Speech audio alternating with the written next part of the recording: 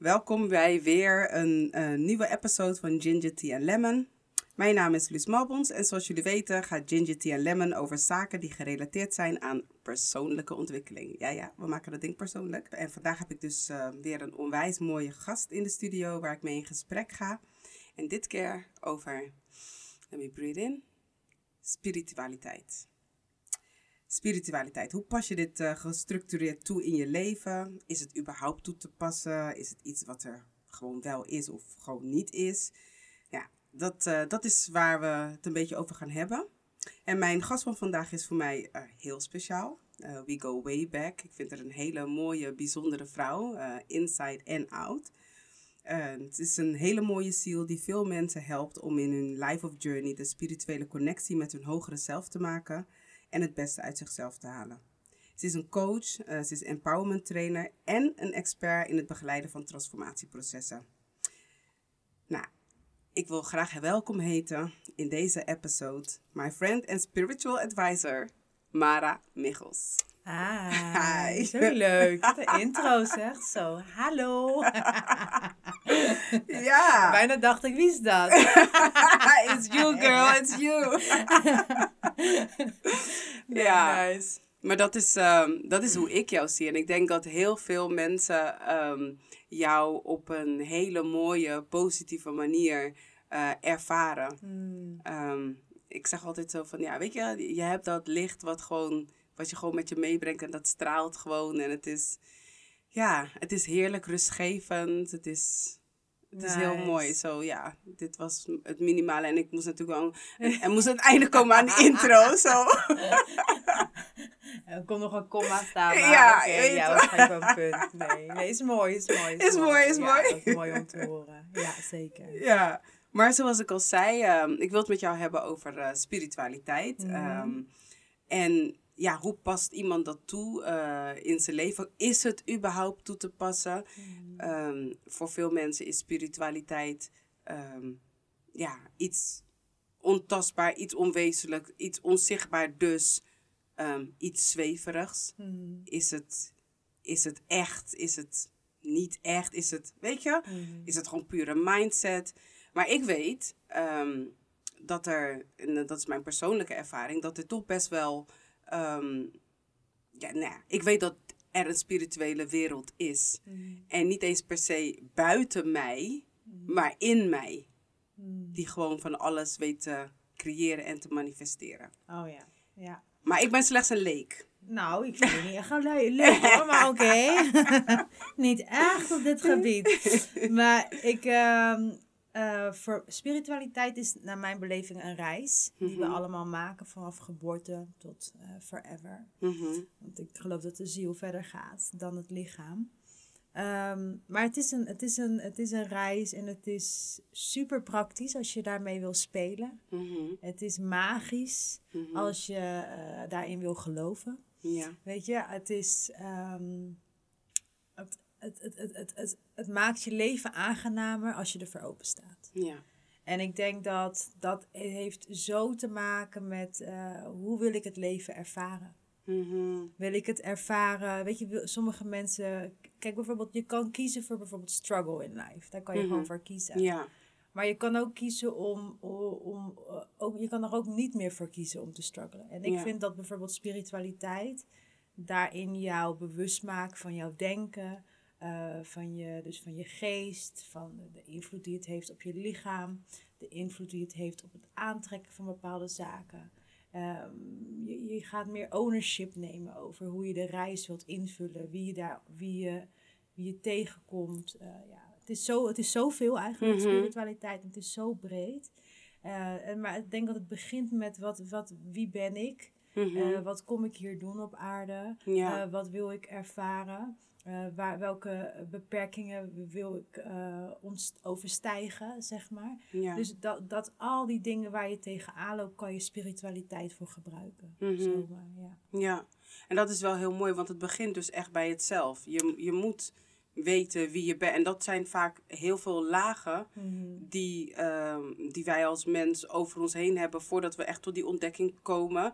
Althans, er zijn uitzonderingen op de regel natuurlijk. Er zijn mensen die het geluk hebben gehad eigenlijk altijd begeleid te zijn door ouders die hun hebben meegenomen in dat stuk. Maar een overgroot deel van de mens die heeft laag op laag op laag opvoeding, de omgeving, allerlei verschillende factoren waardoor we toch op een gegeven moment moeten gaan nadenken. Niet als vanzelfsprekend kunnen zeggen van dit is wie ik ben. Ja, maar het begint eigenlijk met de relatie die je hebt met je intuïtie. Met het onderbuikgevoel. Want dat maakt eigenlijk niet uit of je spiritueel bent of niet. Want je zegt iedereen dat heeft iedereen. Onderbuikgevoel. Iedereen heeft die intuïtie. Ja, zeker. Je voelt altijd wel dingen aan of dingen goed zijn of niet goed zijn. En kijk, bijvoorbeeld wat in de weg kan zijn trauma's die mensen meemaken. Dat kan zorgen dat die connectie met je intuïtie wat vager wordt. Dat het wat al meer misty wordt. Omdat je merkt dat bepaalde ervaringen die je hebt meegemaakt zoveel impact hebben op je lichaam, op de triggers die je hebt, waardoor je soms dus keuzes maakt die dus in strijd zijn met je onderbuikgevoel of met je intuïtie. En dat is meer omdat je een programma hebt. Hè? Dus inderdaad, stel je voor, je bent in een traumatische setting opgevoed. Ja, dan heb je gewoon een programma waar je eigenlijk op gericht bent.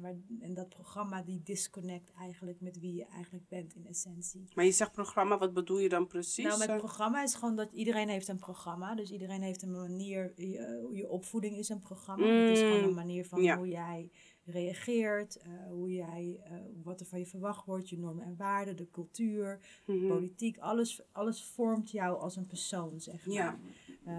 En het is uiteindelijk in deze reis, waar je dus allemaal, de Matrix noemen ze dat ook wel eens, dus zeg maar in deze reis waarin je dus eigenlijk helemaal bent gevormd door een bepaald programma, school is ook weer een programma. Dus je wordt heel erg gevormd om op een bepaalde pad te gaan lopen of op bepaalde manieren te bewegen. Dat mensen zeggen, nou dat is toch niet normaal? What the fuck is normaal? Juist. Weet je wel, maar ik bedoel, dat is echt het programma. Want je hebt een soort van normale programma. Ja, doe eens even normaal. Ja. Vaak zeggen we dat eigenlijk wel niet. Who are you? Ja. Weet je, om dat te zeggen eigenlijk. Ja, doe jij even normaal. Dus dat is... Ja. Dus er zijn heel... En dan kom je op een plek waarin je voelt dat het een onnatuurlijk proces is om dat programma te blijven voeden of te blijven volgen. En het kan ook zijn dat mensen hebben ouders die verwachten dat je bepaalde studiekeuzes maakt, zodat het helemaal niet past met wie je bent. Of relaties, vriendschappen. Weet je, dus je komt gewoon op een gegeven moment op een plek waarin je merkt van hier moet ik gewoon niet zijn. En dat is dat onderbuikgevoel. Die jou eigenlijk al komt vertellen van kies voor jezelf. Ja, maar kan het dan ook tegen je werken? Want ik bedoel stel dat je dus heel sterk dat gevoel hebt. Van het is een ongelukkig gevoel. Dat kan ik me er zo bij voorstellen. Want iets wat botst of wat wrijving intern met zich meebrengt. Dat zorgt voor een onvoldaan, een ontevreden, een ongelukkig gevoel. Maar dat is ook vaak de alarmen. Ja. Dus zeg maar, je moet gewoon zo zien, stel je voor, je bent in een groep vriendinnen en jij wilt eigenlijk helemaal niet meedoen met die meiden. Je hebt zoiets van, dit voelt voor mij gewoon niet goed, maar je voelt toch die druk om mee te doen, om zeg maar, weet ik veel, in ieder geval keuzes te maken dat je denkt van, dat vind ik niet leuk. Maakt je heel ongelukkig elke keer dat je dat blijft doen. Ja. Want elke stap die je maakt tegen je gevoel in, zorgt er weer dus een afstand tussen je authentieke ik en wie je eigenlijk daadwerkelijk bent. Ja. Dus bij elke stap die niet authentiek is, raak je jezelf een stukje kwijt. Ja. En dat is echt een rotgevoel. Dat is echt een heel vervelend gevoel. Maar dat is wel je signaal van, you need to go back. Ja. Dus. Maar kun je ook zeg maar zo ver verwijderd raken van jezelf dat er no way back is. Dat je niet meer jezelf Ik denk dat sowieso heel veel mensen deze aardbodem verlaten in hun fysieke lichaam met niet wetende wie ze zijn. Dat is best wel heftig, hè? Ik denk merendeel van de mensen, denk ik zelfs. Dus om terug te komen van, kan het zijn dat je jezelf niet meer weet te vinden? Ik heb klanten die in de 60 zijn. En die nog steeds, die daarvan af willen komen. Die nog steeds met dat stukje lopen. Dat ze echt moeten, dat ze nog een masker op hebben. En dat ze zoveel moeite hebben om die masker uit zichzelf af te doen. Dus dat ze gewoon totaal geblokkeerd is. Want dat doet spiritualiteit ook. Het blokkeert. We kunnen het noemen burn-out. We kunnen het noemen whatever. Al deze depressions. Ja, en al ja, deze ja. bla bla bla. Maar dat doet het gewoon. Het stopt gewoon, zeg maar. Dus als jij gewoon merkt dat die flow niet meer gaat. Dat betekent gewoon ergens. Zit er een onauthentieke... maak je keuzes vanuit het masker eigenlijk. Oh, wauw. Ja. Maar dat is best wel een... En veel mensen lopen met maskers. Ja, klopt. Maar denk, want spiritualiteit en in principe je authentieke ik, die in je authentieke ik heb je nog steeds zeg maar zoveel verschillende rollen om te vervullen. Wat bedoel je daarmee? Ik bedoel bijvoorbeeld van, als ik naar mezelf kijk, dan denk ik van oké, de persoon wil ik niet eens meer zeggen, maar weet je, ik heb als rol bijvoorbeeld moederschap, ik ben een dochter, ik ben een zus, ik ben een vriendin, ik ben een spoken word artist, dus al dat soort rollen. En die zorgen ervoor dat ik ze op een bepaalde manier uitdraag. Hè? Maar alles komt vanuit die authenticiteit. Kan het zijn dat je zeg maar spiritueel niet of deels authentiek bent, waardoor je zeg maar bepaalde rollen wel vanuit een authenticiteit kunt vervullen en andere rollen bijvoorbeeld niet. Ja, je kan in een ongelukkige relatie zitten bijvoorbeeld. Oh ja, ja. En je kan je passie volgen en alles gaat goed qua werk. Of je hebt een hele goede relatie met anderen. Andere levensgebieden draaien gewoon. Maar die relatie maakt je niet gelukkig, maar je bent dan te bang om alleen te zijn. Of wat voor redenen je dan ook daarvoor hebt. En je kiest ervoor om daarin te blijven. En je merkt gewoon dat je op je tenen gaat lopen. Of je zit in een agressieve of een abusive relationship, zeg maar. En je merkt dat je op je tenen loopt, want je weet niet hoe die persoon reageert. En je merkt gewoon van dat je op dat gebied gewoon... Maar het probleem is voor dat, want die energy... Het zal invloed hebben op alles. Op alles, ja. Want vroeger was dat altijd, dit is mijn zakelijke ik en dit is mijn persoonlijke ik. Excuse me. Ja, er is only gewoon one. you. Je neemt die overal mee, weet je. Ja. Hoezo neem je een zakelijke en een persoonlijke? Hoe dan? Ja. Nee, dus die energy, die gaat mee. Die gaat echt overal mee. Want op een gegeven moment, stel je voor, je hebt een hele vervelende relatie. Daarna ga je naar je werk. En je reageert opeens heel anders dan normaal. Meteen heeft het invloed. Ja. En omdat je niet anders... Dat betekent niet dat je niet anders bent. Je reageert anders dan normaal. Betekent niet dat je dan niet authentiek bent. Want dat komt dan op een gegeven moment uit jezelf. Maar je wordt dan gevormd door dat stukje wat niet authentiek is in je leven. Dus dat vormt dan toch wel je persoon en je karakter op een bepaalde manier. En bij heel veel mensen zie je die verharding, zeg maar. Weet je, dus ze zitten in een situatie en ze creëren echt een verharding. En je ziet het in de lijnen in hun gezicht. Je merkt gewoon dat ze dat continu, dat ze dat blijven voeden. En zij hebben ook het idee dat de status quo het lijden is. Ik moet lijden in het leven. Ja. Weet je, dus en daarin kan spiritualiteit gewoon echt helpen. Wanneer je weet dat je niet alleen bent in het leven. Dat je gewoon nog energieën om je heen hebt. Dat je God om je heen hebt. Engelen om je heen hebt die met jou willen werken. Die jou vooruit willen brengen. Dat je daar in contact mee mag staan, zeg maar. Weet je, dus dat ook. Kijk, hoe ik het doe voor mezelf. Voor mij is het...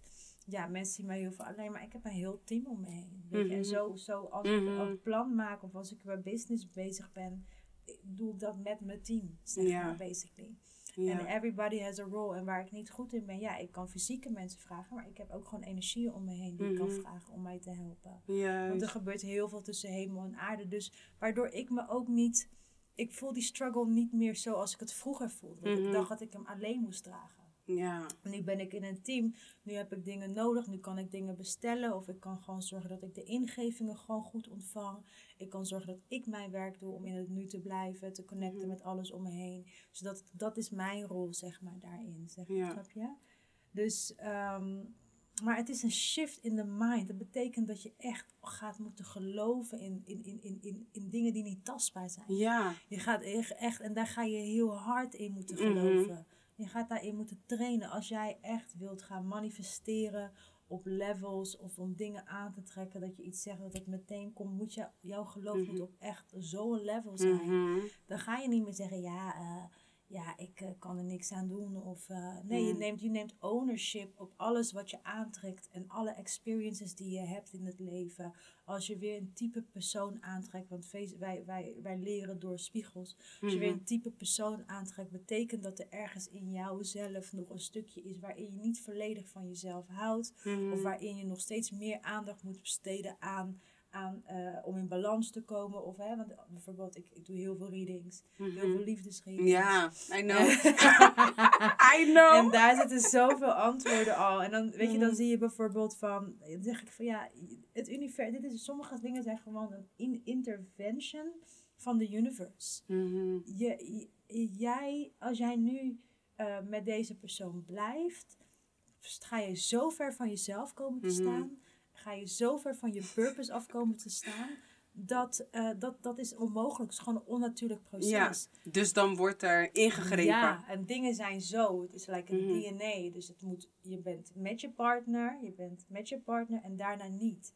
Zo ga je met elkaar kunnen groeien, snap je? Dus op een gegeven moment moet je dat ook gaan beseffen. Dat, wacht even. Er is allemaal een reden voor bepaalde zaken. Je higher self is communicating, want die weet al waar je naartoe gaat. Weet je, die mooie dromen, die mooie beelden die je doorkrijgt, die worden ingefluisterd. Dus daar ga je mee aan de slag. Snap je wat ik bedoel? Ja. Het is niet van, ik heb zomaar dat idee. Nee, het is je gegeven om daarmee wat mee te doen. Zeg maar. Als jij te veel met jezelf bezig bent en je emoties en je lagere vibraties, kom je er niet uit. Kom je niet uit, ben je nog te veel hier. Dat is het waar het systeem je ook, blijf je in het programma, zit je te veel hier. Maar als je eruit kan komen en kan zeggen van, ik heb hier een rol, ik moet iets vervullen, ik krijg de ingevingen door dan. Maar waar het eigenlijk om gaat is geloof. Het is echt geloven. Als je echt gelooft, wonderen geloven, magie geloven. Geloven dat je zelf een spiritueel wezen bent. Geloven dat je een geest bent in een lichaam. Weet je, gewoon echt allerlei dingen geloven. Geloven dat de spirit aanwezig is waar je altijd mee kan werken. Als je dat gelooft, is je leven precies zoals je dat wil. Geloof je dat? Het lijkt zo simpel. Ja, maar dat is het. Maar waar lopen we tegenaan? Dat zijn die trauma's. Dat is dat programma wat we hebben meegekregen. Daar moeten we onszelf van bevrijden om echt natuurlijk daarin... Om daarmee te kunnen werken. En het is ook simpel, alleen je gaat moeten investeren in je persoonlijke ontwikkeling. Je gaat moeten investeren in het geloof. Dus wanneer je bijvoorbeeld twijfelt, voelt of negatieve gedachten, ga je daarmee aan de slag. Je gaat het niet als waarheid accepteren. Je gaat ook naar je emoties luisteren van wat communiceren die nou eigenlijk met me? Waar ben ik nu eigenlijk? Dus het is gewoon een hele analyse van jezelf. Van dat je op een gegeven moment dingen ook echt een plek kan geven. Van wacht even. Ik weet nu al waarom ik even zo zit. Prima, is oké. No judgment. I'm going through it. Through the motion. En ik ga verder. En waarom komen mensen ook niet vaak... waarom is het ook zo moeilijk voor heel veel mensen? Ik zeg altijd, had ik gisteren met mijn zusje nog over. Psalm 23. Mensen, je gaat door die donkere dal heen. Maar je gaat daar je geloof echt moeten vasthouden. Want we gaan, vooral als je dat masker af moet doen, vooral als je dat programma moet loslaten, ga je een pad bewandelen die eenzaam is, die donker is. Dat je denkt van, mijn god, wat zijn de leugens waar ik altijd in heb geloofd en wat is de wereld, bla bla, weet ik veel wat er allemaal bij kan komen. Daar ga je doorheen moeten, basically. Als je daar niet doorheen gaat, blijf je precies daar. Ja, maar is het zo dat je dus... een aantal keer door die... Want daar lijkt het eigenlijk op. Ja. Als je één of meerdere trauma's hebt... dan zal je een aantal keer door dat diepere dal... in die duisternis terechtkomen. Leer je van je lessen. Ja, dat. Want ga ik door mijn darkness... en dan ben ik ik heb die darkness... en ik ben een slachtoffer van die darkness. En weet je... en ik trek de volgende persoon aan. Ik maak precies weer hetzelfde mee. En ik ben ik weer een paar jaar single. En dan 4, 5 jaar single. En ik trek weer iemand aan. Ik ben toch lang single geweest. Het zal wel anders zijn. Nee, het is niet anders. Je hebt niet geleerd. Mm-hmm. Je gaat na 5 jaar dezelfde persoon weer aantrekken. Dus wat leer je ervan? Mm-hmm. Weet je? En het leren... En als je dan echt die lessen leert om die ownership te pakken. Want alles gaat echt... Een van mijn favoriete boeken zijn The Gospel According to Jesus. Mm-hmm. En als je die ownership pakt, want dat boek gaat heel erg over ownership pakken, over ook abusive situations, gaat gewoon liefde, angst, maar alles verandert op het moment dat je dus eigen verantwoordelijkheid neemt, 100% over alles wat er gebeurt in je leven. Alles. Geen uitzondering, the good and the bad. De mensen die je aantrekt, de situaties waar je in terechtkomt. Mm-hmm. Waardoor je bewuster wordt wat je uitspreekt. Waardoor je bewuster wordt wat je denkt. Waardoor je bewuster bent. Want jij kan wel denken dat je niet magisch bent of spiritueel. Mm-hmm. But you're manifesting as a motherfucker. Ook de negatieve dingen. Mm-hmm. Maar hoe zit het dan... want daar ben ik dan best wel nieuwsgierig naar. Er zouden best wel wat mensen kunnen zijn die denken van... Ja, oké, maar hoe zit het met bijvoorbeeld een klein kind, een onschuldig kind...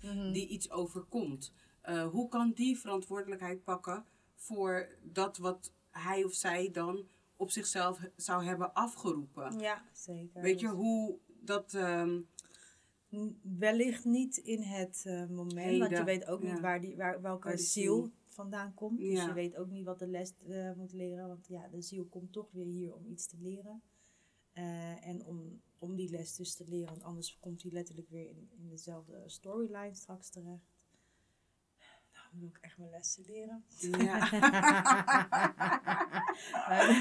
Ik ben dat. Ja, dus...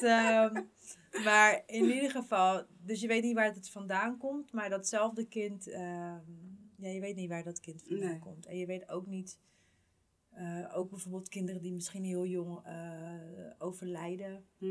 Of hun eigen leven, weet je... zelfmoord plegen. Mm-hmm. Weet je weet niet wat die purpose is eigenlijk van dat kind. Of dat voor dat kind, zeg maar, is. Of dat kind tijdelijk hier was om een purpose te leren voor die ouder, zeg maar. Er zit zoveel facetten in. Ja. En dat is een reis per persoon. Ja, precies. Weet je, dus dat is ook van... Dat is echt een reis per persoon. Want jij kiest toch jouw ouders uit. Wanneer je daar bent. Jij kiest ze uit. Jij besluit dat het is, zeg maar. Jij weet wat je daar moet leren. Dus ook daar neem je uiteindelijk verantwoordelijkheid voor. Ja. En, dat is wel... Ja. En dan is het, want op het moment dat je eigen verantwoordelijkheid neemt, kan je magisch zijn. Mm-hmm. En gaat de magie ook werken in je leven. Ja. Dat is wel een hele mooie. Het zet me gelijk aan het denken. Maar het bracht me ook tot meteen de volgende quote. Want ik heb een aantal quotes opgezocht. Oké, vertel. En ik heb er dus eentje. En dat is... you don't have a soul. You are a soul. You have a body. Oh ja, dat is 100% zeker. Ja, dat is gewoon een feit. We zitten in deze... Kijk, ik bedoel, je hebt een dromenwereld. Mm-hmm. En daar gaat je ziel verder. Snap je? Mm. Daar heb je ook een heel ander leven. Dus dat is... daar is je lichaam niet, zeg maar. Maar daar ben je wel. Ja. Dus het gaat allemaal gewoon verder. Het lichaam is hier. Het is hier het aardse. Het is je vehicle. Mm. Het helpt je. Het herinnert je waar je aan moet werken.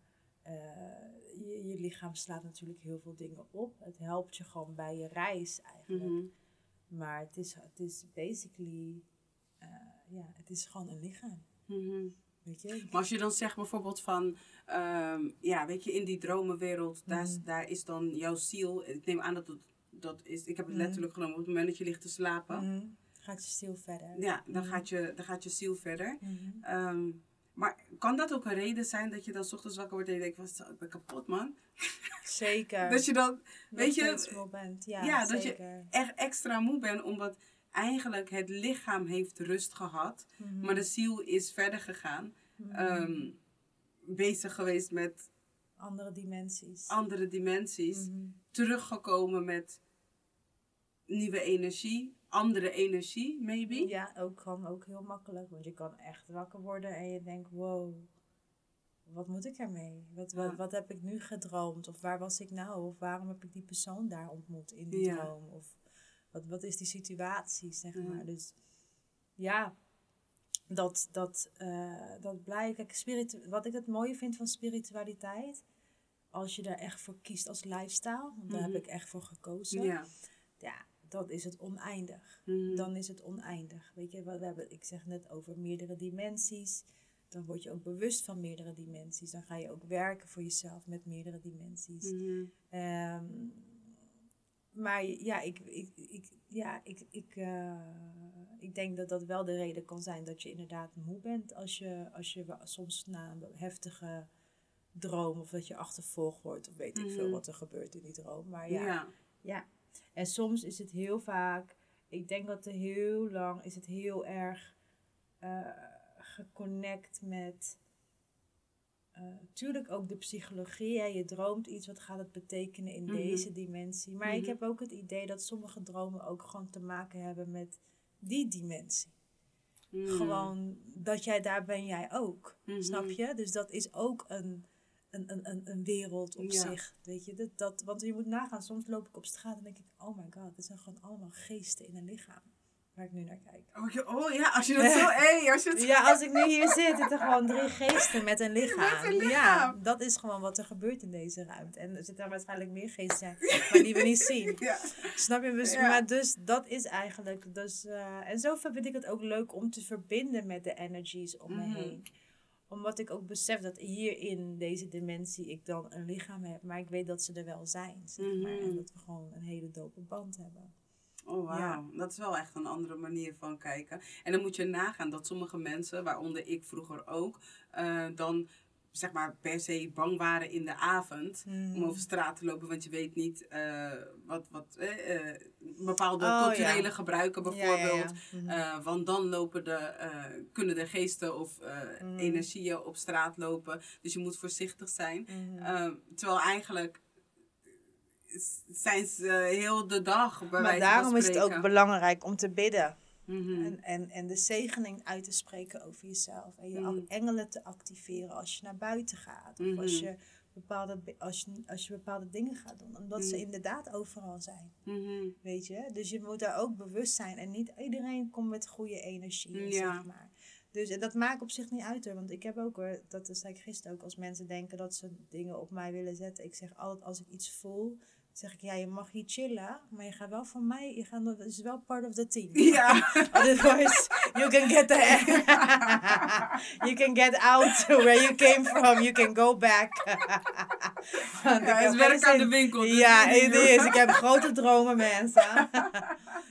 Ja, en eens even kijken. Als ik dan bijvoorbeeld bedenk dat je net aangaf van...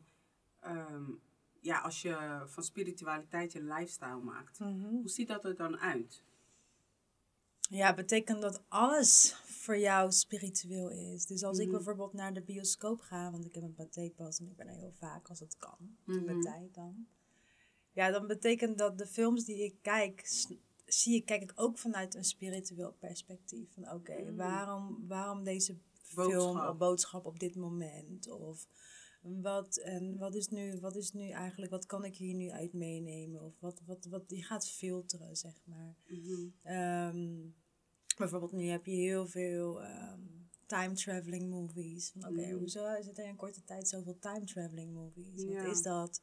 Of multidimensionale. En dan denk ik van oké, wat is dat ding, zeg maar. Dus alles is dan, wordt gewoon een soort van fascinatie. Alles is ook de mensen die je ontmoet. De connecties die je hebt. Maar ook bijvoorbeeld... ik kan ook bijvoorbeeld soms gewoon voelen of horen als mensen over mij praten. Of met mij bezig zijn. Zeg maar. Oh, wauw. Ja. Dus dan voel je gewoon die hele sterke energy. En dan weet je al van... Weet je, van oké, die persoon is met me bezig. Of dan zie je misschien een like in één keer. Of je ziet opeens, weet je. Of je ziet opeens, word je... Dus je krijgt die signalen steeds sterker, weet je. En dus je bent eigenlijk... En dat, als het een lifestyle is, word je ook steeds scherper en steeds sterker. Kijk, als het een eenmalig iets, ik ben ook nog spiritueel. En je kijkt er dan soms niet meer naar. Maar als je gewoon als lifestyle is, dan blijf je dus daarin groeien en in ontwikkelen. En word je steeds meer verrast van waar je achter komt voor jezelf. Of wat je kan. Maar ook terugkijkend naar vroeger van hoe ik toen dacht.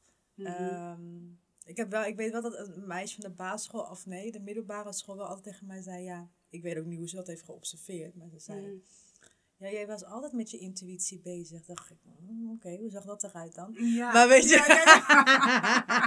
omdat je het al zo kan benoemen, zeg maar. Maar kennelijk was het altijd een sterk gevoel. Ik heb wel een heel sterk gevoel van als iets dingen werken of niet werken. En dat leer je ook natuurlijk. Want zeker als ondernemer. Kijk, ondernemen is voor mij één spiritueel pad. Weet je, je kiest op een gegeven moment om je eigen brood te gaan verdienen. Je weet helemaal niet misschien hoe of wat. Dus je moet echt geloven, vertrouwen. En optimistisch blijven, doorzetten. Dus allerlei dingen worden van je gevraagd. Hulp vragen. Jezelf laten zien. Dus als je bijvoorbeeld... daarom ben ik ook met branding ook bezig natuurlijk vanaf al eerder. Want dat heeft echt te maken met jezelf laten zien. En heel veel mensen die niet zo een goede relatie met zichzelf hebben heel veel moeite om zichzelf echt te laten zien. Dus dan pak je gelijk dat stukje ook aan van weet je, je wilt je business en je wilt een stukje jezelf neerzetten. Nou, dan hoort dat stukje erbij. Wel bij, Dus ondernemen is voor mij sowieso een heel spiritueel proces. En ik ben nu, ik onderneem al heel erg lang. Maar wat ik daarin heb geleerd, vooral toen ik echt gestopt was met 10 jaar geleden met dan echt werken voor een werkgever. Dat doe ik trouwens nu wel. Weer een aantal dagen in de week. Maar toen was ik helemaal gestopt. Wat ik echt heb geleerd is op mijn intuïtie vertrouwen. Want ik heb zo vaak keuzes gemaakt dat ik niet naar mijn intuïtie luisterde. Dat mijn intuïtie zei van nee, je moet niet met deze mensen samenwerken. Dit klopt niet. Wat doe je? En toen zei ik, het zou toch wel niet zo erg zijn. Laat me gewoon de les leren. Basically ging ik al zo erin. Dan. Maar die klappen werden steeds harder. Want de universe is gewoon van nee, hoe spiritueler je bent, daar komt gewoon verantwoordelijkheid bij. Dus je kan niet meer jokes gaan maken om niet meer te luisteren naar dat. Je moet op een plek komen. Want kan je dan spreken van dat je gestraft wordt? Dat het gewoon geen leuke consequenties heeft. Alles heeft oorzaak en gevolg. Dus als jij voelt dat dat niet iets is wat jouw pad is en je gaat er toch in, dan merk je dat de gevolgen onaangenaam voelen. Weet je? En soms moet je dat kan op allerlei manieren. Dat kan financieel zijn, dat kan je imago-schade zijn. Het kan 1001 dingen kan het zijn. Weet je, verraden zijn. Noem maar op. Het kan zoveel dingen zijn. Dat is gewoon onaangenaam. Want de gevolgen van dat was een les en je hebt geleerd. Maar de gevolgen worden, vind ik vaak onaangenaam. Dus met andere woorden, wat ik wil zeggen, het is nog wel te overkomen en je kan je er nog van helen. Maar om wel echt een impact. Om ervan te leren, moet het wel ook een impact hebben. Want anders ga ik vaker zeggen, het voelt niet goed, maar ik ga gewoon. Weet je. Precies. Weet je, want omdat die gevolgen niet echt voelbaar zijn. Dus dan ga je dat blijven doen. Maar als je merkt van, boom, die gevolgen was echt gewoon heftig. Boom, hij is nog harder. Op een gegeven moment ga je echt mee stoppen, hoor. Maar zou je dan ook, zeg maar, aan de impact van een gevolg kunnen zien waar jij spiritueel staat? Want ik bedoel, als ik hem, zeg maar, zou vertalen, dan zou het dus kunnen zijn van, kijk, op het moment dat ik iets niet weet en ik maak een keuze waardoor ik verder verwijderd ben van mijn spirit, maar doordat ik het niet wist, dan krijg ik een soort van een shock. Weet je toch? Ik word even geschokt aan mijn hoofd. Maar naarmate ik heb gezien van dit is niet wat werkt. En ergens, ik twijfelde, maar ik kon het niet plaatsen. De volgende keer krijg ik echt een ingeving van nee, dat moet ik niet doen. Dat voelt niet goed, maar ik doe het toch. En dan komt dus eigenlijk, dan krijg ik een klap. Eerst krijg ik een shock, dan krijg ik een klap.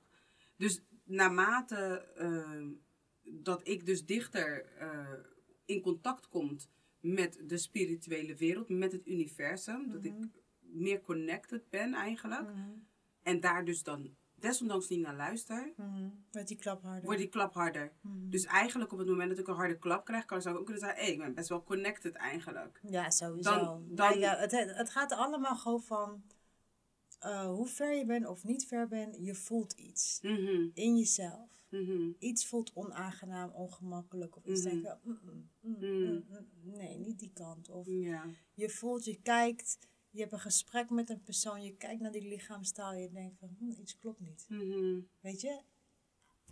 I don't know. Als de geur, je kan iets ruiken of iets bij iemand dat je denkt, nee, iets klopt niet. Dus altijd zijn er signalen. Dat is gewoon, er is nooit geen signaal. Altijd een signaal. Maar als je connected bent, ga je die signalen steeds beter weten herkennen. Want die signalen zijn er altijd. En dan, als je het vaak meemaakt, dan ga je opeens merken van, nu kan ik dit signaal niet meer negeren. Dit is wel echt, dit is echt wel hetgeen wat nu... en de taal natuurlijk om te kunnen herkennen van, hoe is die communicatie? Want dat, ik heb een periode gehad dat ik dacht van, weet je, die communicatie is zo divers. Die communicatie kan ineens een liedje zijn. Het kan gewoon een tekst zijn waarmee je wakker wordt. Het kan op zoveel verschillende vlakken zijn. Maar hoe leer je die communicatie? Je weet het. Gewoon. Je gaat het weten. Je gaat het weten. Hetzelfde kan ik heel grappig voorbeeld. Een paar jaar geleden met een vriendin van mij, toen de tijd. En we zaten bij iemand in de tuin. Weet ik veel, Funix of iets stond aan. En opeens hoorden we allebei tegelijkertijd de zin alcoholcontrole. En we keken elkaar ook aan van, hoorde je dat? Ja, ik hoorde het. En we gingen naar buiten, we reden. En dan in ieder geval we moesten naar Oost. We waren daar en toen werden we gestopt. Alcoholcontrole. Bij wijze van spreken. Dus het zijn altijd die signalen, die zijn er eigenlijk altijd. Er zijn altijd... Dus hoe herken je het verschil? Je kijkt naar een film en je denkt, dit moest ik eigenlijk horen. Oh, grappig hè? Want everything is connecting the dots. It's all about connecting the dots. Dus op een gegeven moment ga je dat ook, gekke dingen ga je gewoon nemen. Ja, ik weet niet hoe ik het moet. Je gaat, you just take life as it is. Maar je gaat de signalen gewoon, dingen die even blijven hangen, of waar je nog 3 seconden langer over moet nadenken, of je loopt weg. En je dacht van, die persoon kijkt echt raar uit zijn ogen, man. Ik weet niet, iets klopt niet. Ja, ik weet niet. Wat zijn die? Dus de signaal, je kan niet vertellen wat zijn die signalen. Die signalen zijn datgene wat jij op dat moment kan ontvangen. Dus dan is dat het. Maar wat doe je daarmee? Ga je dan nog steeds hem vertrouwen? Of ga je dat niet meer, of ga je dat niet doen, zeg maar? Of ga je nog steeds die deal maken terwijl je eigenlijk net iets hebt gezien van, klopt niet. Ga je iets meer uitzoeken? Ga je meer onderzoek doen? Weet je, dat zijn dingen. Of bijvoorbeeld, je herkent iets. Iemand, het zijn, met andere woorden, het kunnen 1001 signalen. Je kan opeens vallen. Je mist je trein. En uiteindelijk gebeurt er iets met die trein. Weet je, dus jij moest dus niet in die trein zitten. Precies. Dus dat is ook een signaal. Maar je kon ook helemaal boos worden. Ja, ik ben gevallen. En of iemand heeft me geduwd, heeft me gevallen, klootzak. En helemaal schelden. En forceren. Nee, die trein moet stoppen. Want ik heb er recht op en ik heb die as. Dus je kan helemaal vechten tegen dat moment. En dit en dat. Maar je moest niet in die trein. Dat was gewoon je signaal. Juist. Dus we krijgen altijd signalen. Hoe maak je wel het verschil? Ik moet je heel eerlijk zeggen dat ik in het verleden zelf, best wel met grote regelmaat, zeg maar, het signaal ook wel heb gebruikt als excuus. Dus bijvoorbeeld, als ik ergens, als ik met iemand een afspraak had en ik moest daar om 3 uur zijn. En op het laatste moment, haast. En ik kwam daar uiteindelijk aan om 2:45. Maar even. En dan had ik zoiets van, ik was kalm. Want ik had zoiets van, oké. Weet je, kennelijk moest ik hier niet om 3 uur zijn.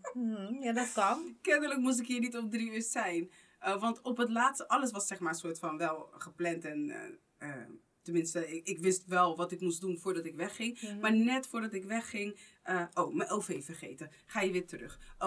Ik ben, of toen ik nog mijn auto had, shoot, ik was vergeten dat ik moest tanken. Het duurde toch wel iets lang. Of ik ging bij die tank pompen en pomp tanken. Ik snap het. Ja. Ook een signaal Ja. van het universiteit. Nee, ik ga Maar stuk. anyways, Ja. dan, weet je, allemaal vertraging. Dat is waar het op neerkomt. Ja. En dan kwam ik daar aan en dan had ik op een gegeven moment zoiets van, ik kon wel gewoon mijn excuus maken, maar ik had er vrede mee, omdat ik zoiets had van, ja, dan had ik daar gewoon nog niet moeten zijn. Mhm. Totdat iemand op een gegeven moment tegen me zei van, ja, of je moet je shit gewoon beter plannen. Mhm. Weet je? Want Ja. je kan dat wel steeds als excuus gaan gebruiken. Dat is allemaal wel leuk en aardig, weet je. Maar, weet je, als jij bij wijze van spreken de avond van tevoren had getankt, of je treinreis had uitgeprint, of je ticket had uitgeprint, dan had je dit in de volgende... Ja. Dus hoe diep ga je daarin? Hoe Wat diep had je- het zo hoe moeten di- zijn? Ja, nee, hoe diep jij dat wil. Mhm. Weet je? En hoe diep jij dat wil. En waarom heeft die persoon zoveel impact op jouw eigen systeem? Juist. Want als dat jouw ritme is dat misschien wel jouw ritme. Ja. Dus je moet daar ook weer de vraag, wat heeft dat wel... Dus het is wat jij wil, zeg maar. Het is hoe jij, wat goed voor jou voelt. En het gaat echt om jouw reis. Dus als jij Ja. het natuurlijk voelt van, hé, nou laat me toch maar even kijken dat ik iets eerder mijn dingen ga doen. Hoe voelt dat? En als dat goed voelt, kan je zeggen, nou, dit is het. Maar als dat nog steeds geforceerd voelt, dan is dat het gewoon niet. Ja. Weet je, en heb jij ook gewoon die ruimte nodig? Want ik ben wel een beetje klaar, en dat bedoel ik met van die systemen. Dat allemaal andere mensen mij een systeem komen opleggen. Hoe mijn ritme moet zijn, zeg maar, weet je. Ja. Dus kijk, bijvoorbeeld nu had ik jou geappt van, oh ja, ik ben wat later. Ik had gewoon kunnen lopen hoor, want ik was echt laat ook. Maar ik dacht, eindstand kon ik gewoon lopen. Dat was gewoon, ik dacht, laat me professional zijn, op tijd zijn. Bestel Uber, I'll be right on time. Maar weet je, dus het is zeg maar dan toen ik eenmaal hier was, dan dacht ik wel van, oh ja, nou, zij was eigenlijk ook nog bezig. Dus dan besef ik waarom ik eigenlijk te laat ook was. Ja. Weet je, waarvoor die haast er niet was. Of whatever, dat ik zeg maar te laat misschien zou zeggen, oh ja, ik ben te laat gaan douchen. Ik ben te laat dit gaan doen, ik ben dat gaan doen. Maar ja, ik kom hier. Ja. Ik was eigenlijk helemaal niet laat voor de praktijk. Dus Ja. snap je, dus het Dat is is waar het meer. om Dus dat gaat, bedoel ik ja. van, soms moeten dingen ook, hoefde ik die Uber niet, Ja. ik kon gewoon rustig lopen. Was ik precies op tijd geweest, snap je wat ik bedoel? Maar Ja. dan ging ik nog misschien denken, oh shit, ik ben te laat. Dus dan ga je al zo, maar eigenlijk als ik het ritme was aangegaan, was het allemaal, klopte het gewoon. Ja. Dus daarom zeg ik, het is echt hoe jij echt voelt. Als jij gewoon voelt dat dingen zuiver zijn, dan is het oké. Als je voelt dat het niet zuiver is, ja, dan moet je dat voor jezelf, dan dat weer een onderbuikgevoel om daarmee te dealen. Juist. Dus, Dat is wel echt heel erg mooi. Ja, nou, en ja, dan sluit het eigenlijk gewoon ook een beetje aan op de quote, be your higher self. Weet je? Dat is, ik denk dat we in essentie allemaal onze hogere zelf willen zijn, maar hoe doe je dat? Kijk, aan de ene kant natuurlijk die connectie maken, luisteren naar het onderbuikgevoel, meegaan met die flow, or maybe just be the flow. En tegelijkertijd denk ik, en misschien is het mijn gedachtegang erover, maar in mijn optiek is je higher self is eigenlijk altijd heel erg ontspannen, relax en die kent geen druk, die kent geen pressure. Dat is het idee wat ik heb, omdat ja, misschien de energy die ik erachter voel, like higher self, dat is het hoogste van mezelf. Dat is een niveau waarin ik op mijn best ben. Waarin ik vanuit mijn volle potentie ben. Dus die hogere zelf, die zal ook niet makkelijk boos worden. Want die gaat met die flow. En toch als mens, ik bedoel, in sommige opzichten kan ik wel, I can be my higher self. En zeker als ik bezig ben met mijn spoken word of mijn public speaking, dan I am my higher self. Want dan merk ik dat die connectie er gewoon is. Maar op weer andere frequenties of andere gebieden, dan merk ik dat ik niet per se mijn higher self ben. Een voorbeeld. Ik was vandaag in de metro. En ik had sowieso ook een beetje gerend om die metro op tijd te halen. Nou ja, allemaal helemaal netjes keurig gered en zo. En ik voordat ik die metro instapte, toen gingen ze een ellenlang verhaal houden over de mondkapjes en bla bla bla, voordat die deur open ging. I get it, maak die deur gewoon open. Oké, anyways, eenmaal binnen zag ik een plekje, dus ik ging erop af. Ik had zoiets van, ik wil lekker rustig kunnen zitten. En ik kom aan en het plekje was precies zeg maar tussen twee, de een was ik wil niet zeggen dat het een koppel was, maar er zaten twee naast elkaar, wat leek op een koppel, en er zat een man apart, maar die was bezig een boek te lezen. En dus ik denk, ik ga gewoon op dat plek zitten. En ik wil zitten en ik zie daar op de grond, op dat plekje, zie ik een hond. Dus die had gewoon een soort van zijn eigen plek. Dus ik tikte eigenlijk die mensen ervoor aan om ze te vragen, is die hond van jullie? En toen reageerde die man, dus hun zei dus van, nee, die hond is van mij. Vindt u het erg om ergens anders te gaan zitten? Wilt u... Nee, hij zei het nog mooier. Hij zei... Ik zou zo lachen. Oké. Hij zei het nog mooier. Ja, wilt u voor mij ergens anders gaan zitten? En ik keek hem aan en hij was like... Why? Weet je? Dus toen zei hij, ja, want het is nogal een beetje ingewikkeld voor... Dus en ik had zoiets van, als het zo ingewikkeld is voor die hond... Ten eerste, je weet, in deze periode... Eigenlijk alleen als je echt met elkaar bent, zit je naast elkaar. En anders heb je gewoon 2 stoelen voor jezelf. Je kan je tas erop zetten, iets wat in het verleden niet kon. Dus ik snapte niet waarom die hond een eigen ruimte had. En niet naast hem zat. Ja. Kijk, op dat soort momenten, ik heb hem geweigerd. Ik had zoiets van, neem je hond, want ik wil gaan zitten. Goed, oké, dus dat is gebeurd. Maar toch, als ik dan onderweg ben, dan vraag ik mezelf af. Want er waren inderdaad, een stukje verderop waren er inderdaad nog wel wat stoelen. Maar dan vraag ik, heb ik nou gereageerd vanuit mijn higher self? Of is dit... Want ik was ook een beetje petty. Want toen op een gegeven moment, voordat hij uitstapte... Want ja, sommige mensen, sommige culturen zijn vaak best wel solidair met elkaar. Ze weten niet of ze nou goed of fout zijn. Weet je, ze willen elkaar die backup geven. Dus voordat we bij de halte waren... een vrouwtje die dus ook daar zat... Die liep dan nog heel even naar hem toe om te zeggen... Nou meneer, nog een fijne dag hoor. Ondanks de omstandigheden. En oké. Dus toen begon ik wel echt keihard te lachen. Dus hij zei, ja nee, dat gaat ondanks de omstandigheden. Ik dacht, hey, people please. Oh my god. Dus toen ik uit ben gestapt, toen ging ik met mijn paddy zelf. Ging ik wel nog even groeten van, hey, nog een fijne dag hoor.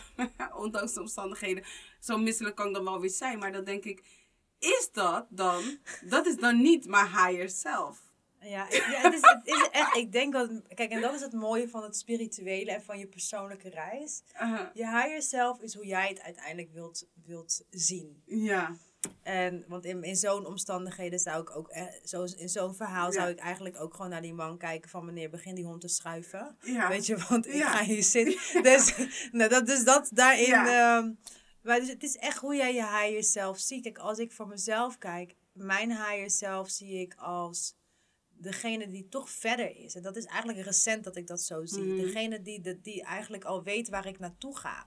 En wat er gebeurt en wat er speelt. En die mij de signalen geeft om ook te zorgen dat ik dat pad ga bewandelen om daar te komen, zeg maar. Mijn higher self is voor mij bijvoorbeeld degene die door al die beperkingen en al die blokkades al heen is gegaan. Ja. Door al dat donker al is heen gegaan. Weet je, dus het is hoe je het wil zien. Voor mij, dus dat geklop of die signalen, ja, dat is mijn higher self die dat doet, zeg maar. Dus ik in zo'n setting weet ik niet of ik zou denken... Het zou bij mij in mijn mind never opkomen van... Is dit mijn higher self? Ik zou gewoon echt met mijn bougie ass naar je kijken. Van, begin te schuiven. Ja. Want nee, wat dat betreft ben ik wel... daar denk ik eigenlijk helemaal niet aan. Is het mijn higher self of niet? Ik heb dus echt daarom van die momenten... Daarom zeg ik, het is echt te maken hoe jij je higher self... ziet en ervaart. Aan de ene kant, mijn eerste reactie was echt dat ik dacht... Ja, want kijk, mensen, wat ik eigenlijk ook een beetje weg wil halen... is dat je opeens aardig moet zijn als je spiritueel bent. Hè? Ja. Dat je opeens... altijd forgiving. Forgiving, kumbaya. Nou, nee. Weet je, je bent very real. Dat is eigenlijk... Spiritueel, zo zie ik het. Spiritualiteit. Ben je eigenlijk helemaal niet aardig. Nee, je bent real. Ja. Je gaat die persoon echt kijken van... Je bent gewoon real. Van, het is geen... ik sta gewoon bekend voor direct. Van, oké, als je Mara iets vraagt, dan gaat het gewoon bam. Ze gaat het gewoon in je gezicht zeggen. Ja. Zonder blikken en blozen. Zonder, gaat hij denken of gaat hij het heftig vinden? Ja. Nee, ik wil het gewoon zeggen. Ja, want je vraagt het toch? Ja, en ik wil... Dus dat is voor mij spiritualiteit. Is dat ik gewoon in mijn waarheid leef op dat moment. En dat is, als je dat wil combineren met je higher self. Ja, als dat jouw waarheid is in dat moment. Dan was dat het gewoon. Ja, het was dus echt mijn higher self. Mijn higher self is also a bit petty. Tuurlijk. En als je iemand denkt die... Niet dat een hond niet zijn plek mag hebben. Maar heb je betaald voor die hond? Maar ook? Dus dat kan je mij dat ticket laten zien? Ja, ik ben heb je ingecheckt, hè? Ik bedoel... Nee hoor, ik kan ook echt... Hond had niet eens mondkapje. Maar goed, dat is another story. Snap je ook dat nog? Ik hou helemaal niet van die dingen. Maar dan zou ik ook echt petty zijn. Ja, precies. Precies, dan zou ik opeens een pro-mondkapje. Excuse me. Ja, precies. Maar de eerste reactie, ik zou echt lachen. Ik zou denk ik eerst echt bij moeten komen van het lachen als iemand... Ja, vindt u het erg om...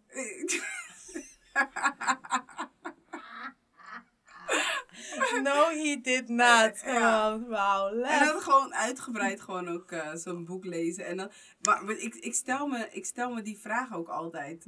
Omdat ik waarschijnlijk toch wel op zoek ben naar toch altijd het juiste te willen doen of te willen zijn. Ik merk dat, want ik ben mezelf ook gaan afvragen van waarom, weet je, ik mezelf afvraag van welke versie is dit mijn ego wat nu spreekt? Ben ik dit? Is het een behoefte vanuit mezelf? Of is het iets wat ik echt niet wil? Of is het mijn ego wat in opstand komt en wat zich... Weet je, dus ik probeer continu dat onderscheid te maken. Maar hoe past het ego in de spirituele wereld? Nou ja, ik geloof altijd... weet je wat het ego altijd wat ik leuk vind voor mezelf? Ego past er gewoon perfect bij. Ego-pijn.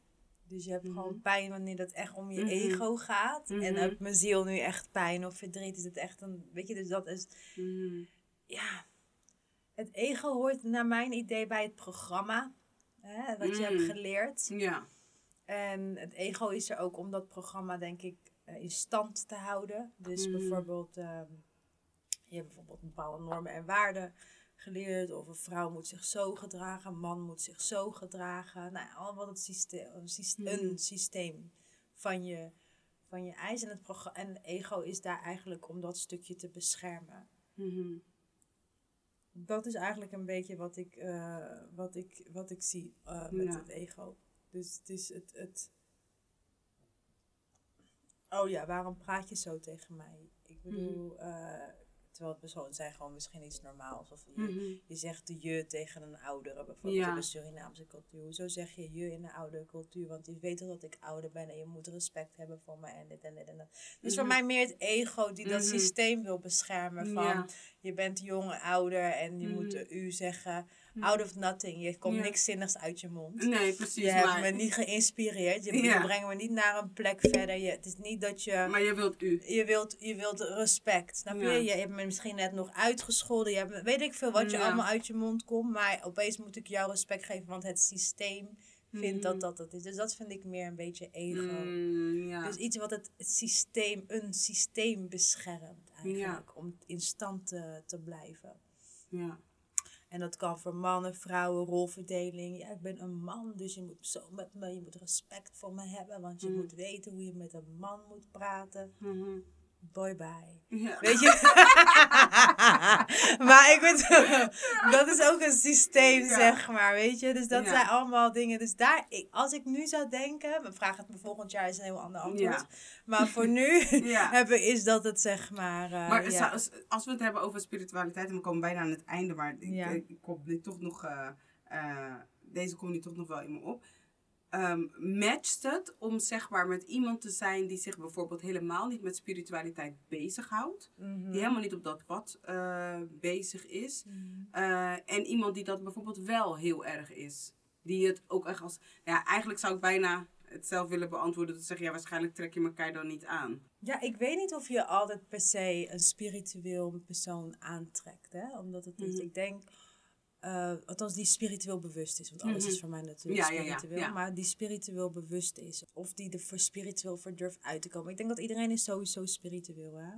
Dus je gaat iemand vooral aantrekken waar je ook gewoon lessen moet leren mee. In het algemeen. Kijk, dat je spiritueel bent betekent niet dat je geen lessen leert. Nee, precies. Juist dat je lessen leert. Dat je dingen moet verwerken. Dingen die misschien moet je wel leren aan je verdraagzaamheid. Misschien moet je wel leren om eindelijk die pijn te helen. Heb je nu eindelijk een partner aangetrokken die heel veel van je houdt. Interesseert zich helemaal niet in spiritualiteit. Maar houdt gewoon heel veel van je. En dan moet jij je les is om eindelijk te ontvangen in plaats van te geven continu. Weet je, dus het is allemaal zo. Dus ik weet niet of dat per se... iemand spiritueel bewust hoeft te zijn... om jou de lessen te laten leren die jij moet leren. Ja. Dus, dat is wel heel mooi. Ja. En dan heb ik als laatste quote... ik denk dat je het daar wel mee eens zal zijn. Prayer is when you talk to God. Meditation is when God talks to you. Oh. Ja. Kijk of ik daarmee eens ben. Ik had die aanname. Ja, toch echt zeggen. Laat me nog even rustig kijken of ik er ook echt daadwerkelijk mee eens. Sowieso, prayer is inderdaad... when you talk to God, staat dat? Ja, wanneer je connect met God en wanneer je ook echt iets manifest. Iets bestelt. Of, juist. Weet je dat, zeker. En meditation, omdat hangt er vanaf hoe ik meditation ga zien. Want ik ben ook niet per definitie iemand die meditate in de zin dat ik zo ga zitten. Dat is gewoon, is niet echt mijn ding. Nee. Wat ik wel doe is bijvoorbeeld misschien als ik me even het kan zijn dat ik in de bus zit en dan doe ik een self-love meditation op YouTube en dan 5 minuten en dan, weet je, I'm love, I'm happy. Yes. Dus dat sowieso, dat soort dingen. Maar dan praat dat ding tegen me. Dus daarom zat ik even te denken. Dus voor mij is meditation inderdaad... Ik loop heel veel toch? Dus dan zou dat voor mij meer mijn meditatie zijn. Met dansen. Dat zou gewoon voor mij... Dus ik vind het... voor mij persoonlijk is meditatie heel breed. En in dit geval zou het eigenlijk moeten zijn... Of tenminste, zo interpreteer ik hem dan. Dat in die meditatie dat je even stil bent. Dat je even stil bent. Ja, dat je stil bent om de antwoorden te kunnen horen. Ja, en te ontvangen. Omdat je natuurlijk in gebed ben je aan het bestellen. En dan ben jij aan het woord. Ja, dus in stilte eigenlijk. Ja, zeker. Ja, want dat heb je ook toch in de Bijbelse quote van be still and know I'm God. Oh ja. Dus inderdaad. Dus dan in stilte, in rust, gewoon in je geestelijke rust, zeg maar. Ja, dan kan je wel de dingen doorkrijgen. Want als het helemaal druk is en ruis in je mind, dan krijg je niks door. Nee, precies. Ja. En dan kan je juist dus eigenlijk zo even die disconnect hebben, waardoor je keuzes gaat maken. Maar als je weet hoeveel... Ja, ik spreek zoveel mensen dat ik gewoon echt in mezelf besef van hoeveel onrust er is, zeg maar. Waarin heel veel onrustige keuzes worden gemaakt. Of inderdaad ego-keuzes. Gemene keuzes naar elkaar. Projectie, want daar zijn we ook heel goed mee bezig. Andere mensen de schuld geven of andere mensen laten voelen. Maar dat stuk wat je aan het begin ook aangaf, hè, die volledige verantwoordelijkheid nemen op ieder vlak in je leven. Dat is het. Dat brengt geluk, dat brengt rust. Ja. En dat brengt gewoon verantwoordelijkheid, dat brengt creativiteit, dat brengt... Ja. En ook van je eigen ritme. Ja. Want we zitten te veel van, dat hoort dus eigenlijk zo. Juist. Ik moest er gisteren nog aan denken, want ik hoorde je natuurlijk in je ander verhaal, heb ik je horen spreken. Oh. Van je andere, het gesprek wat je met je sister had, zeg maar. En toen... want ik ben ook iemand, ik doe gewoon 1001 dingen. Dus super druk en ik wil gewoon altijd mijn dingen doen. En sommige dingen die staan al jaren in dat ik dat nog moet doen. Nou, toen heb ik op een gegeven moment tegen mezelf gezegd, weet je hebt heel veel ideeën, neem er gewoon 10 jaar de tijd voor. En zorg dat in die 10 jaar of 20 jaar die ideeën in ieder geval tot uiting kunnen komen zoals jij dat wil. Ja. En bijvoorbeeld ik moest mijn site revampen. Of ik wou ik al heel lang. Alles moest al veranderd worden. Ik kon me maar niet uitstellen. Nou, weet ik veel hoeveel jaar. Ik heb het voor mij gewoon tijd uitgesteld. En gisteren had ik een audit. Dus ik moest. Dan heb ik in 3 dagen heb ik hem gewoon helemaal gedaan. Zoals ik hem al heel lang wou. Snap je? Ja. Dus ik geloof ook gewoon in je eigen ritme. En als dat er echt wel het universum op een gegeven moment... Want die audit kwam ook. Ja, audit moet dit jaar gebeuren. Voor die certificering van 4 jaar. Dus ik dacht, oké, dan moet ik die nu doen, zeg maar. Weet je? En dan... maar ik moest al lang dat ding doen. Ik moest het al lang doen. Dus ik geloof ook het ritme dat het universum ook mee gaat werken. Of de energie ook met jou gaan meewerken. Ja, tot hier had je speling, maar nu is wel echt het moment aangebroken van... Nu geven we je even een dingetje, zodat je even verder kan. Zodat je naar je wilt daar naartoe. En dan gaan wij even dit organiseren, dat je toch dit doet, want dit moet je afmaken. Zodat dus ook naar je eigen ritme kijken. Niet vergelijken met andere ritmes. Niet de onrust voelen voor andere ritmes. Als jouw ritme is dat jij bijvoorbeeld... daar spullen hebt. En het werkt voor jou. Omdat jouw geest zo werkt. En er gebeurt van alles en nog wat in die creativiteit. Ik heb van die YouTube momenten. Dat ene keer kijk ik naar dat. In ieder geval, ik heb wel eens dat ik... ging ik naar allerlei kunstenaars kijken in hun atelier. Van dit is mijn atelier. Weet je, zo'n showroom. Dat is de room tour, zeg maar. Oké. Ging gewoon allemaal naar verschillende kunstenaars kijken die dat dan lieten zien. Dat vond ik wel leuk. En eentje vond ik echt leuk. En die zei, we gaan het nu een beetje revampen. Zeg maar, deze ruimte wordt toch nooit netjes hoor. Dus, maar die claim van, dit is gewoon who I am. And I'm fine with it. Zo creëer ik, zo werk ik, weet je dus. En dat kan alleen maar wanneer je echt alleen naar jezelf gaat kijken. Je eigen energie, je eigen vibe. En daarin gaat kijken, wat heb ik dan nodig? Of waarom doe ik het? Dus instead of judging wat je doet, dat je juist meer gaat observing. En hoe werkt het wel? Of hoe werkt het niet? Maar omdat we vaak geneigd zijn om naar anderen te kijken, hoe zij dat doen. Ga je eigenlijk voorbij aan je eigen... Ja, want automatisch ga je jezelf dan misschien minder goed voelen. Of zet je opeens een extra druk op jezelf. Dat is ook wel wat je voor jezelf gaat moeten creëren, is echt verantwoordelijkheid nemen, maar ook echt jezelf ownen, je eigen ritme ownen, je eigen, ik kom altijd laat. Nou, dat is omdat jouw natuurlijke zelf is niet gebouwd op tijd, is niet gebouwd op... Dus eigenlijk eigenlijk is het alleen maar dan, kind of a good thing in die zin van dat je dus dat stukje van het systeem, dat stukje van dat programma niet hebt. Want je lichaam weigert het te nemen. Ja. En dat moet je snappen. En dat zijn dingen dat we echt naar onszelf moeten gaan kijken. Van, bijvoorbeeld ik heb iets dat ik heel visueel ben. Dus als ik in vergaderingen zit en mensen praten allemaal van die containerbegrippen en bladibla, weet ik niet waar je het over hebt. Dus dat zeg ik ook van, ja jongens, ik ben heel visueel.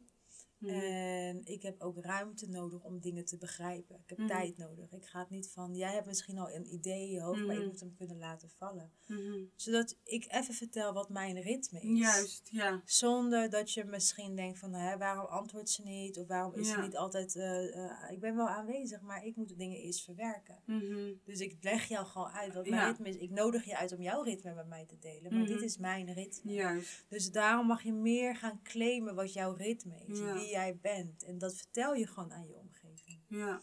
En dat is het, geeft ook meer rust. Dus ook verantwoordelijkheid nemen over je ritme. Over je ritme. In plaats van jezelf gek te laten maken. En dat zeker ook, weet je. Want andere mensen zullen je gek maken. En daarom is spiritualiteit ook... Gebed is echt belangrijk voor bescherming. Bescherming zou ik altijd attenderen om jezelf trouwens te beschermen. Maar je kan jezelf echt gek maken door de meningen van anderen en de judgment van anderen. Ja. Totdat je gewoon beseft van, nee jongens, dit is the fuck who I am. Dit is mijn ritme, dit is hoe ik werk.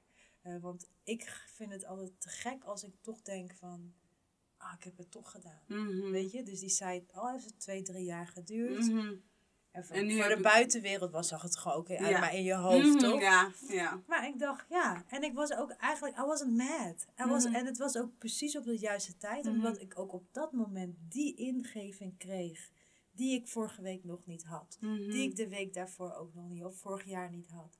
Gisteren kreeg ik pas die ingeving van, zo moet ik het vormgeven. Dingen hebben tijd nodig. Niks is voor zijn tijd. Dingen moeten rijpen. Weet je, je krijgt je vision. Wat is je higher self communicating the vision? You get your vision.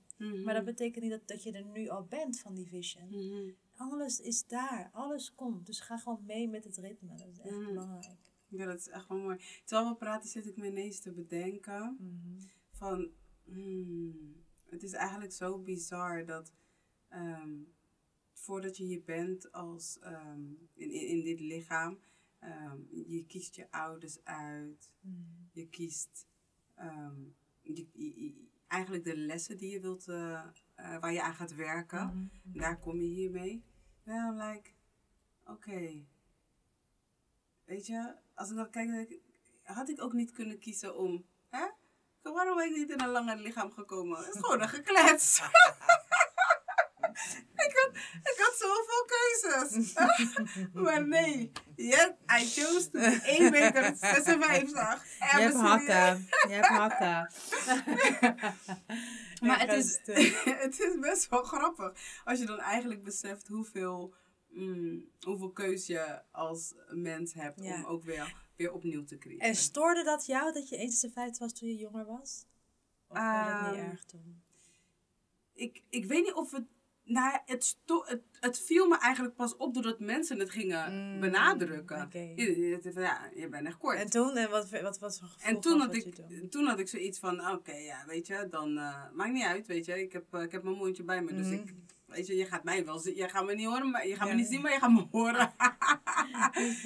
En uiteindelijk, ik heb er nooit echt last van gehad.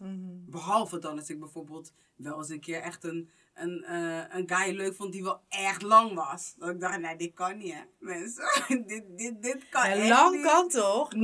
Shaq O'Neal met zijn vriendin van zijn eerste vrouw. Ja, nee, maar voor mij, ik had zoiets van, no man. Ik heb echt een keer een hele lange guy ontmoet. Ja. Echt lang. Ik denk dat die boy was misschien 2 meter of zo. Ja. Maar ik had echt zoiets van, nee man, even serieus. Als die guy mijn hand vasthoudt, dan lijkt het net alsof ik het kleutertje naar school brengt. Nee, gaan we niet doen man. Ik voel me daar niet prettig bij. I think it's my higher self in a smaller body. Ik ga stuk. Maar ja, ik heb me er nooit echt super vervelend bij gevoeld hoor. Sterker nog, ik heb... als je op school zit, de basisschool, dan hoor je dan hoor je het wel, dan merk je het wel. Ik heb er eigenlijk altijd mijn voordeel mee gedaan. Weet je, ik ben iemand, I like being served. Dus ja, je zal mij niet horen klagen dat ik iemand moet gaan vragen om iets voor me op de kast te pakken. Like, I got a reason. I mean, weet je, dus, nee.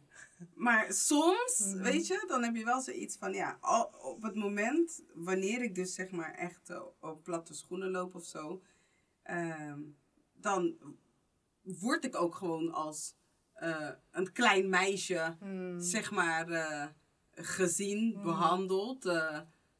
Ja. Ja, maar ja, hoe ouder je bent, hoe beter toch als mensen je als kleine... Ja, klopt. Ja, tenminste in sommige... Maar oké, it's not that kind of problem. Dus dat is op zich wel...